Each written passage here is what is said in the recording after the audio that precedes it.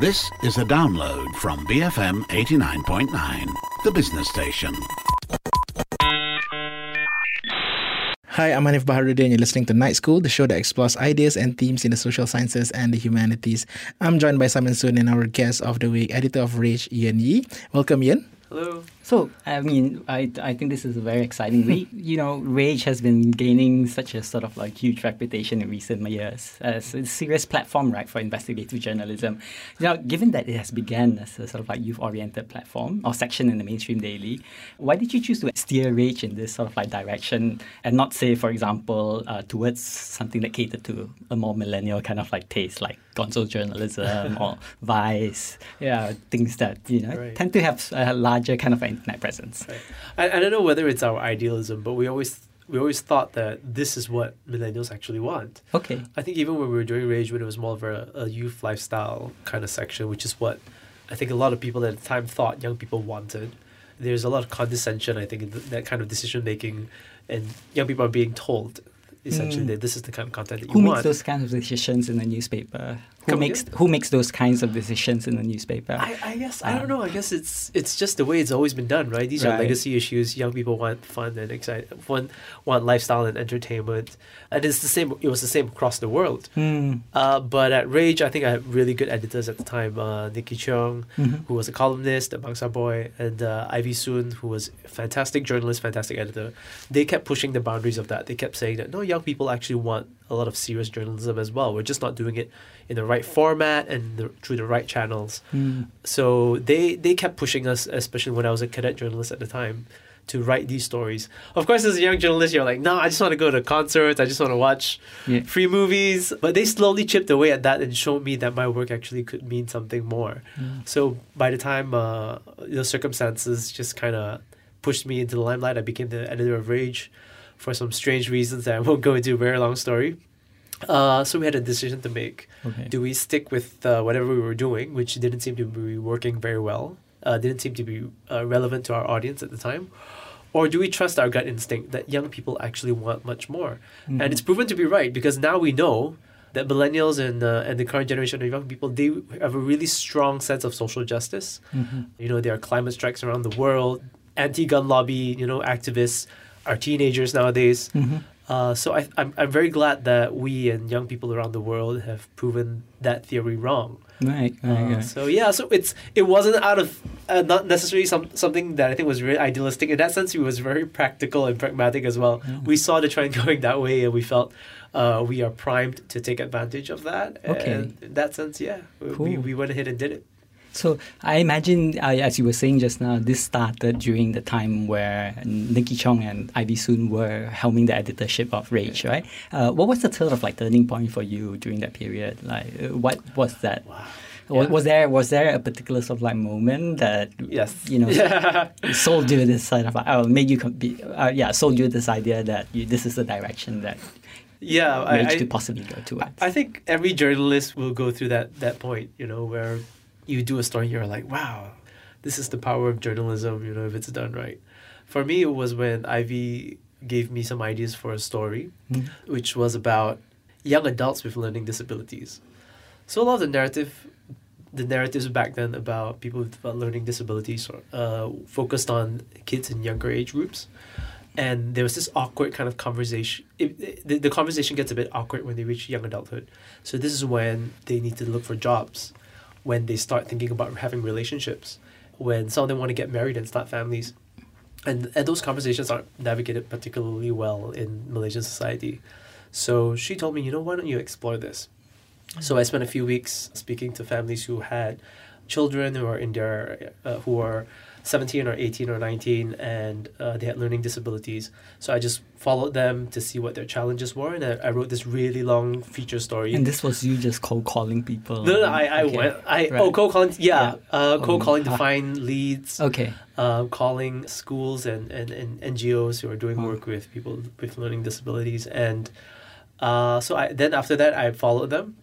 Like did a kind of like a day in the life thing, how they navigate jobs, how they work with their colleagues, how they navigate relationships, their social lives, and it was just amazing, such an amazing experience for me, and I wrote the story. And the great thing was back then we didn't have social media. so I couldn't track comments or anything. But I got a lot of emails and I got a lot of letters written in by parents who said that, thank you so much for telling our stories. It's made a big difference for them. So that was a big turning point for me, and I finally got to see what Ivy was trying to tell me. My boss at the time, that you're having fun, you're going out there doing a lot of stuff for Rage, which is what a typical young person would like to do. But don't forget that you can do so much more. Yeah, so there was that turning point. Yeah. And do you have the same experience working here in the radio station? Well, maybe not as colorful as I think Ian. I guess my experience. But you have your fan mails.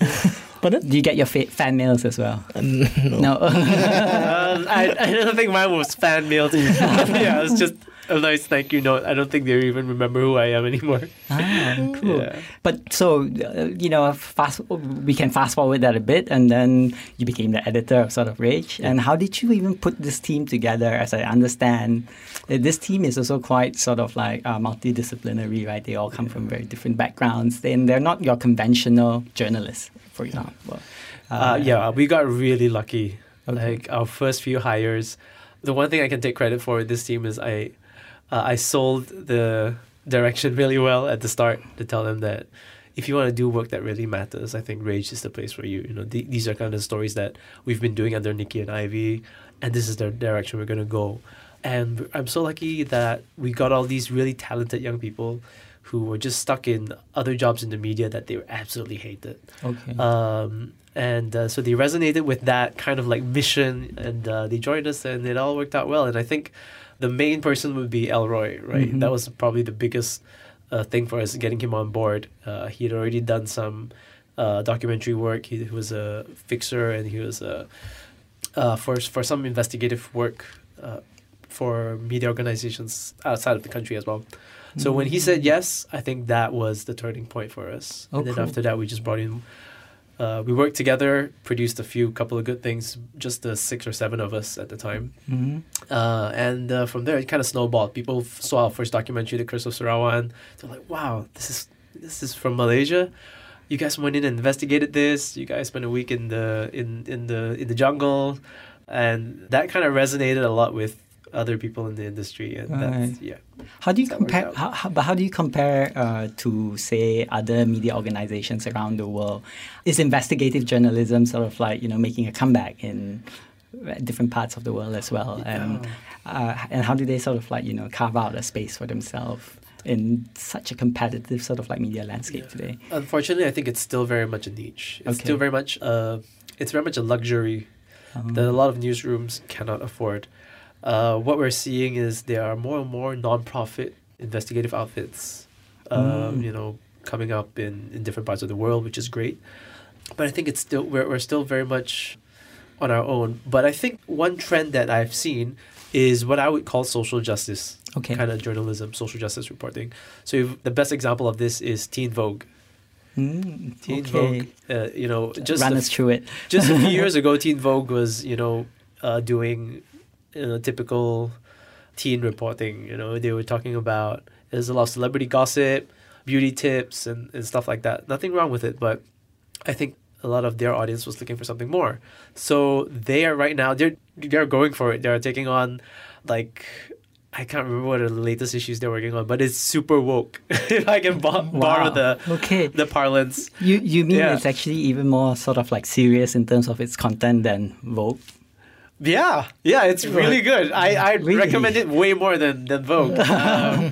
They talk about migrant rights and stuff like that. It's amazing.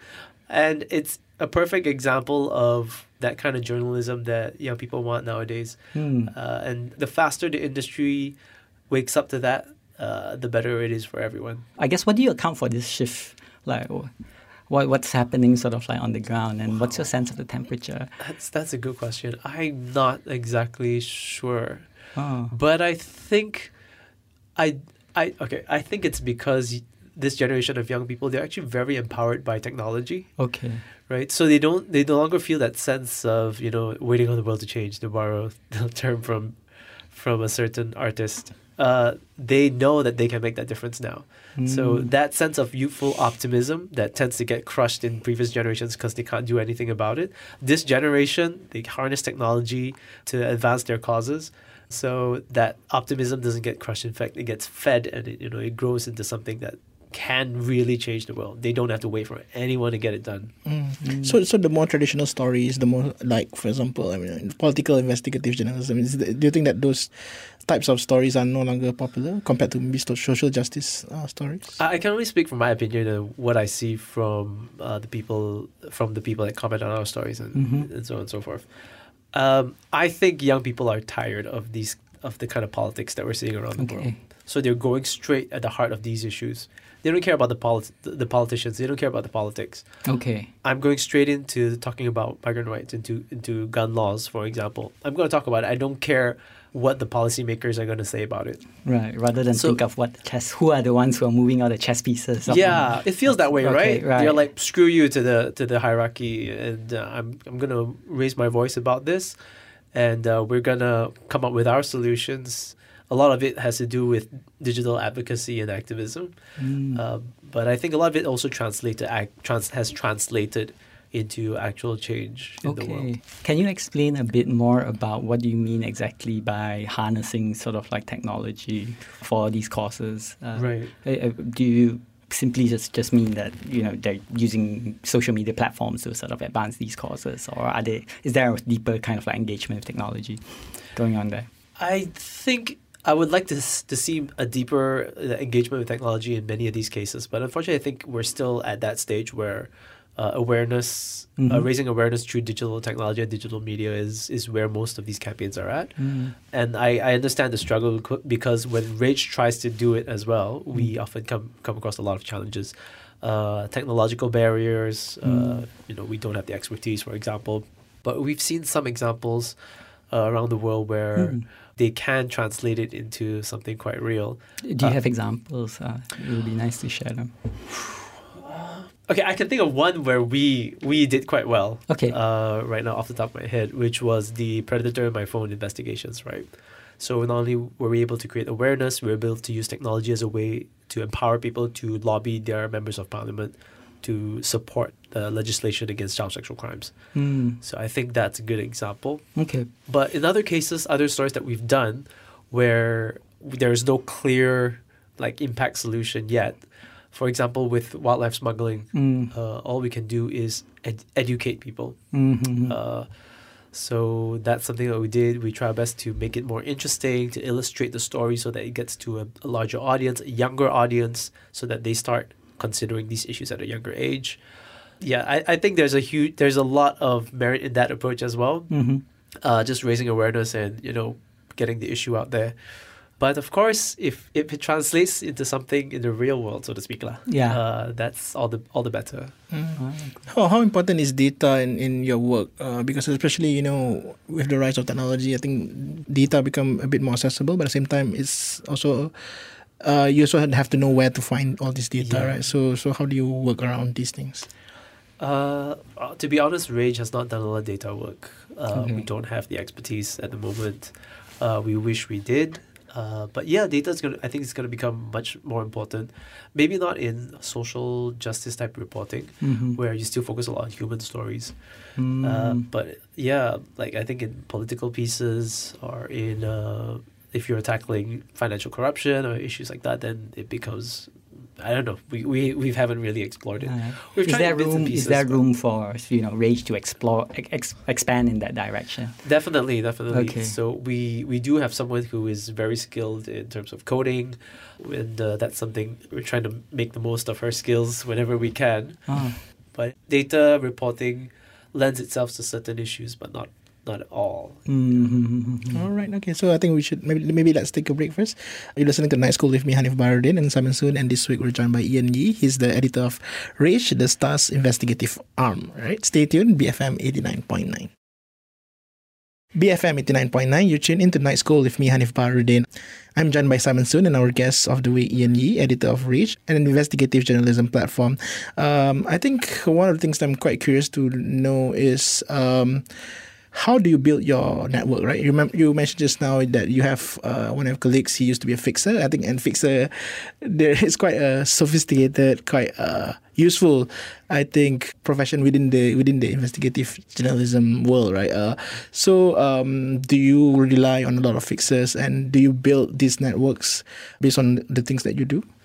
Not really, yeah, because fixers are generally used by foreign correspondents, right? They come they get parachuted in, they need someone to immediately give them the lay of the land. That's where fixers are very important.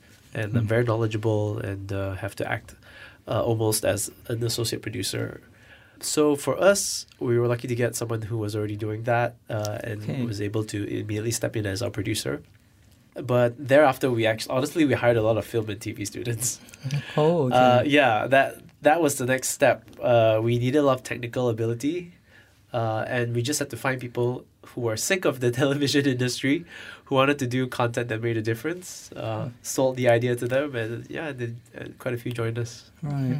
So it's also very technologically heavy, right? I mean, it's not like you're hiring also just, your run-of-the-mill traditional journalism school kind of like graduate. Yeah, which is really unfortunate, right? Okay. For example, I've been asked to do some university, not consulting, but they do try to get feedback from people in the industry when they're developing their courses. And it's quite disheartening to see a lot of courses are still not focusing on technical skills. Okay. It's still a lot of theory that some of it seems a bit outdated. So I go in and try to give my feedback as best as I can that, why do, for example, broadcasting students get all this technical information, and they also do maybe journalism 101, but the journalists don't. The journalists are stuck doing, strange things like... They don't even get proper writing training or stuff like that. It's mostly theoretical kind of engagement with the media. Is that right? And even if it's writing, it's strange, like writing for a magazine or whatever. And I'm like, what's the distinction anymore? Is that a specific form of writing that's still relevant in the industry? Yeah. If you say feature writing, maybe, but some of it would be, literally that. So I think the way we are training and educating our journalists has to change. We have to understand and accept the challenges faced by the modern journalist to be very technologically savvy and very technical. So that's why we turn a lot more to technical courses like broadcasting students or film and TV.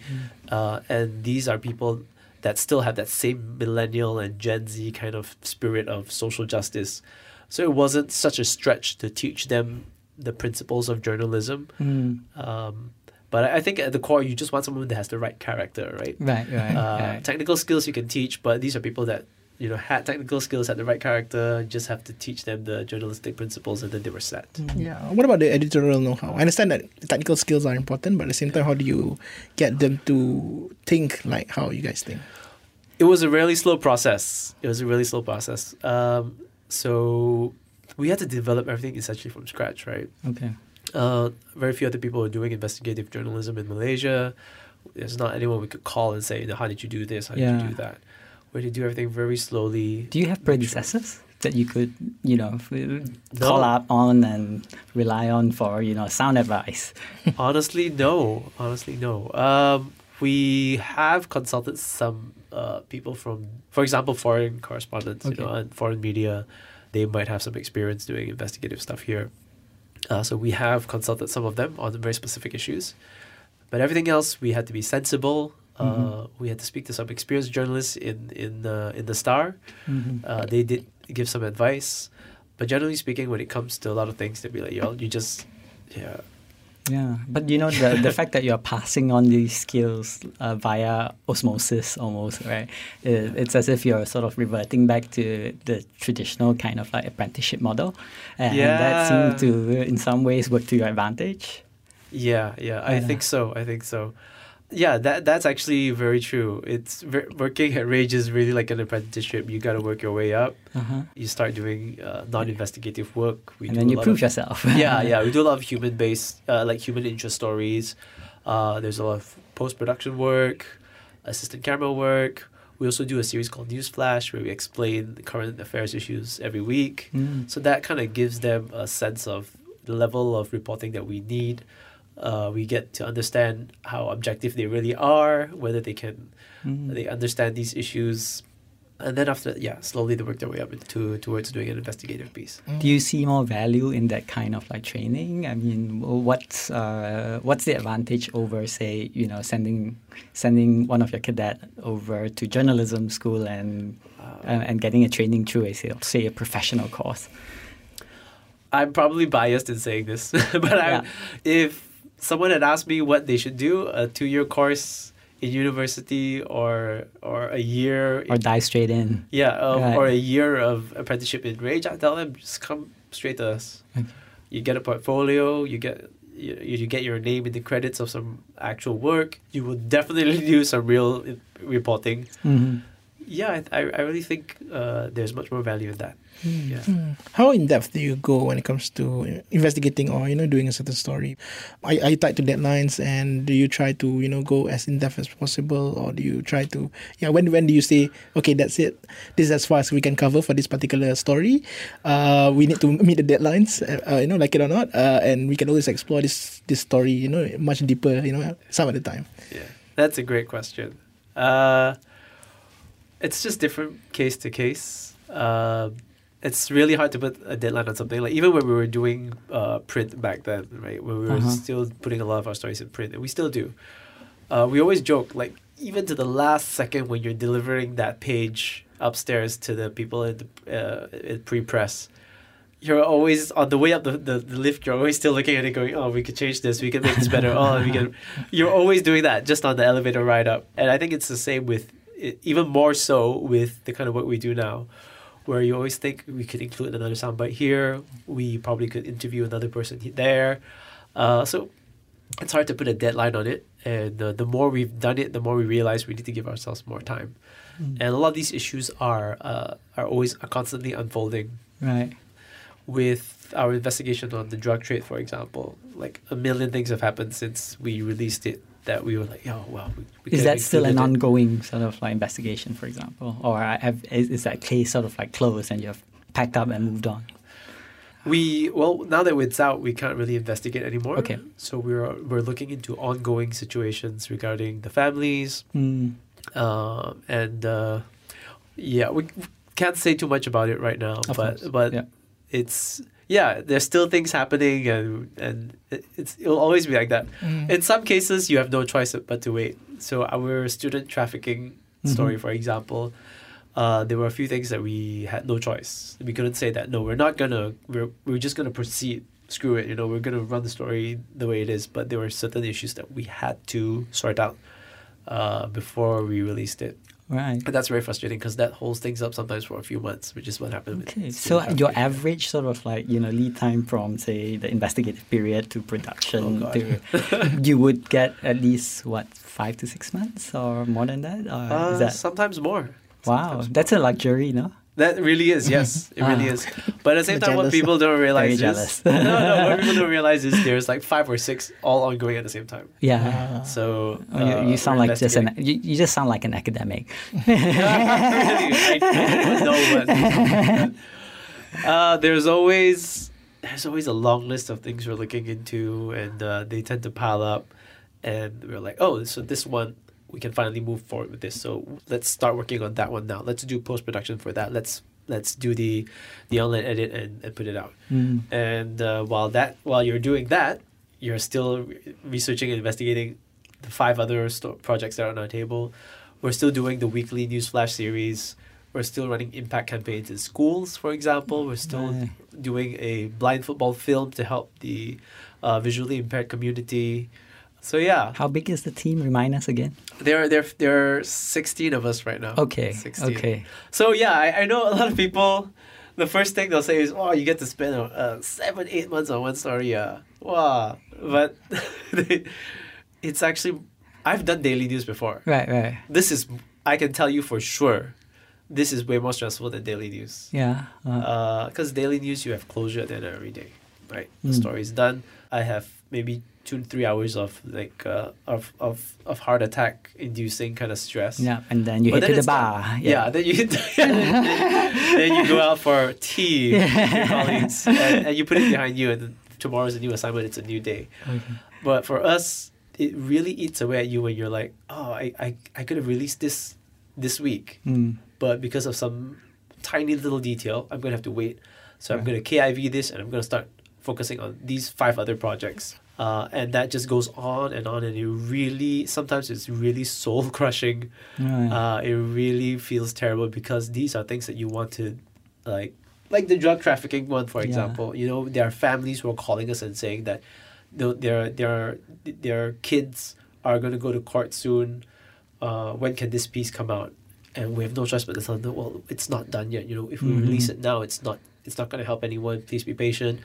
So we do have some really tough decisions to make. Right. And on the back of our minds is we want to push this, but at the same time, there are other issues. So like for example, we were doing our refugees, the Chin refugee piece at the same time, pretty much. There was a bit of overlap on those 2 projects. So you can imagine how tough it is for some of the producers to navigate all this on a daily basis. I can't imagine the emotional sort of like strain on even the journalists themselves to have to, I guess, constantly sort of like engage right on so many different fronts. How do you manage that? You know, mental health wise, in your team. Is it easier when you have a support network in the form of the team members sort of like understanding what you actually sort of like do? You know, what's the sort of like balancing act that is in place? Yeah, so I think we all have a really great sense of humor, which really helps. So our team meetings, the one thing we can always count on is that there will definitely be laughter at every team meeting, no matter how tough it is. We just, and I guess it's because when you're doing these types of projects, you form a bond that's, I think, really special. You have each other's backs. We can trust each other essentially with our lives, with our personal safety. So you have a very special type of bond. So we always feel like it's kind of like a big dysfunctional family. So that helps. But on top of that, we always remind them to take care of themselves. We always tell them that, if they need any, the Star will pay for psychiatric help if they need it, if they need to see a psychologist. So that's something we try to reinforce as much as possible.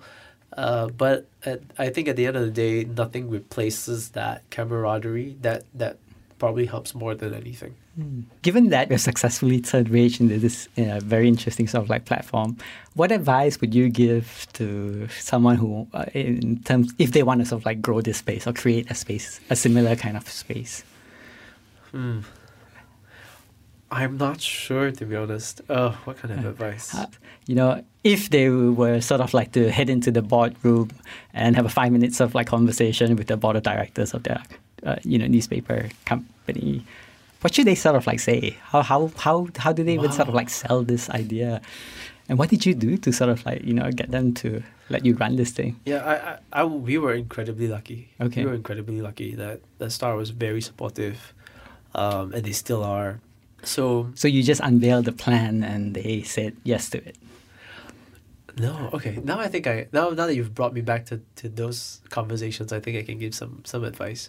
The only thing that the management of Star said at the time is find a way to make it financially sustainable. So obviously as a journalist, you're not thinking about those things, right? Right, yeah. You feel this is the right thing to do, I'm proposing it to you, why don't we just get it done?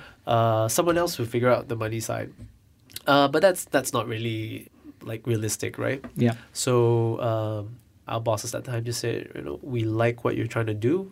We like this idea. We see that, young people appear to be more interested in social issues right now. But if you can't make it financially sustainable, it's pointless. So then I had to go back and learn and I was a very young editor at the time. I had to learn how to come up with a business plan. I had to come up with like a projected P&L and stuff like that, which I had never done in my entire life. And they helped me through that process. So a lot of the people in management at the Star helped me with that process. So I think for any other young journalist who's trying to pull off something like this, be real, think of it from the management's point of view. Really put yourselves in their shoes, right? Because that's what journalism is about, right? Being empathetic and, understanding someone else's point of view and telling someone else's story. But we sometimes forget to apply it to our own circumstances. Right. In this case, I really was lucky because I had bosses who were very patient. They didn't just, I was being so obnoxious probably back then saying, no, this is the right thing to do. Why can't we just go ahead? It will work. but they forced me to think about, an expansion plan. They forced me to think about long-term sustainability and stuff like that, which was so super boring to me at the time. Right. But if I hadn't learned those lessons back then, I don't think Rage would be around today, right? We would probably have made some mistake along the way and not get the funding we need to keep going. So, yeah. Oh, cool. Great. Is there room for investigative journalism in the current, I guess, climate? Especially when it comes to, as we see, I know a lot of our comrades, people in the industry, have been entrenched because the industry is not really doing well, right? This particular moment. So, do you think investigative journalism can survive that? Well, yeah, that's a tough question. Or should every editor just sign up for a business course? I don't know. I don't know what the future holds, to be honest, for our industry, right? Things are changing so quickly. But I'd like to think that there are people out there who will support really good journalism. Doesn't need to be investigative. And we need to tap into that. We need to commit to these values and these principles that have guided us for so long. If we commit to that, I think there are people who will resonate with it and who will want to support. Yeah. So what are these values? Can you? I guess we don't have that much time left, but I really sort of want to sort of push you to maybe explain to us what are these sort of like values that you really hold on to. So fairness, objectivity, doing the right thing. Doing stuff that's in service of the community and of society. I think those are the values that most journalists, when they get into the industry, that's what they start off with, right? And it's just life or, I don't know, financial difficulties or whatever that slowly strips away at that and chips away at that. But I think if we commit to it long enough, you will come out the other side of the tunnel and like at least it did for Rage, and I hope it does for others as well. All right. Okay. Thank you very much. You just heard from Ian Yee, editor at Rage, an investigative journalism platform, and he's joined by Simon Soon. And we've been talking about Rage and investigative journalism here in Malaysia. Share thoughts with us by tweeting us at BFM Radio. You can send us an email to nightschool@bfm.my. Don't forget to also download the BFM app, which you can find on the Apple App Store and Google Play. Thanks once again, Ian Yee and Simon Soon. Thank you. Thanks Thanks Ian. for having me. I'm Hanif Baharudin, and you've been listening to Night School on BFM 89.9, the business station. Thank you for listening to this podcast. To find more great interviews, go to bfm.my or find us on iTunes. BFM 89.9, the business station.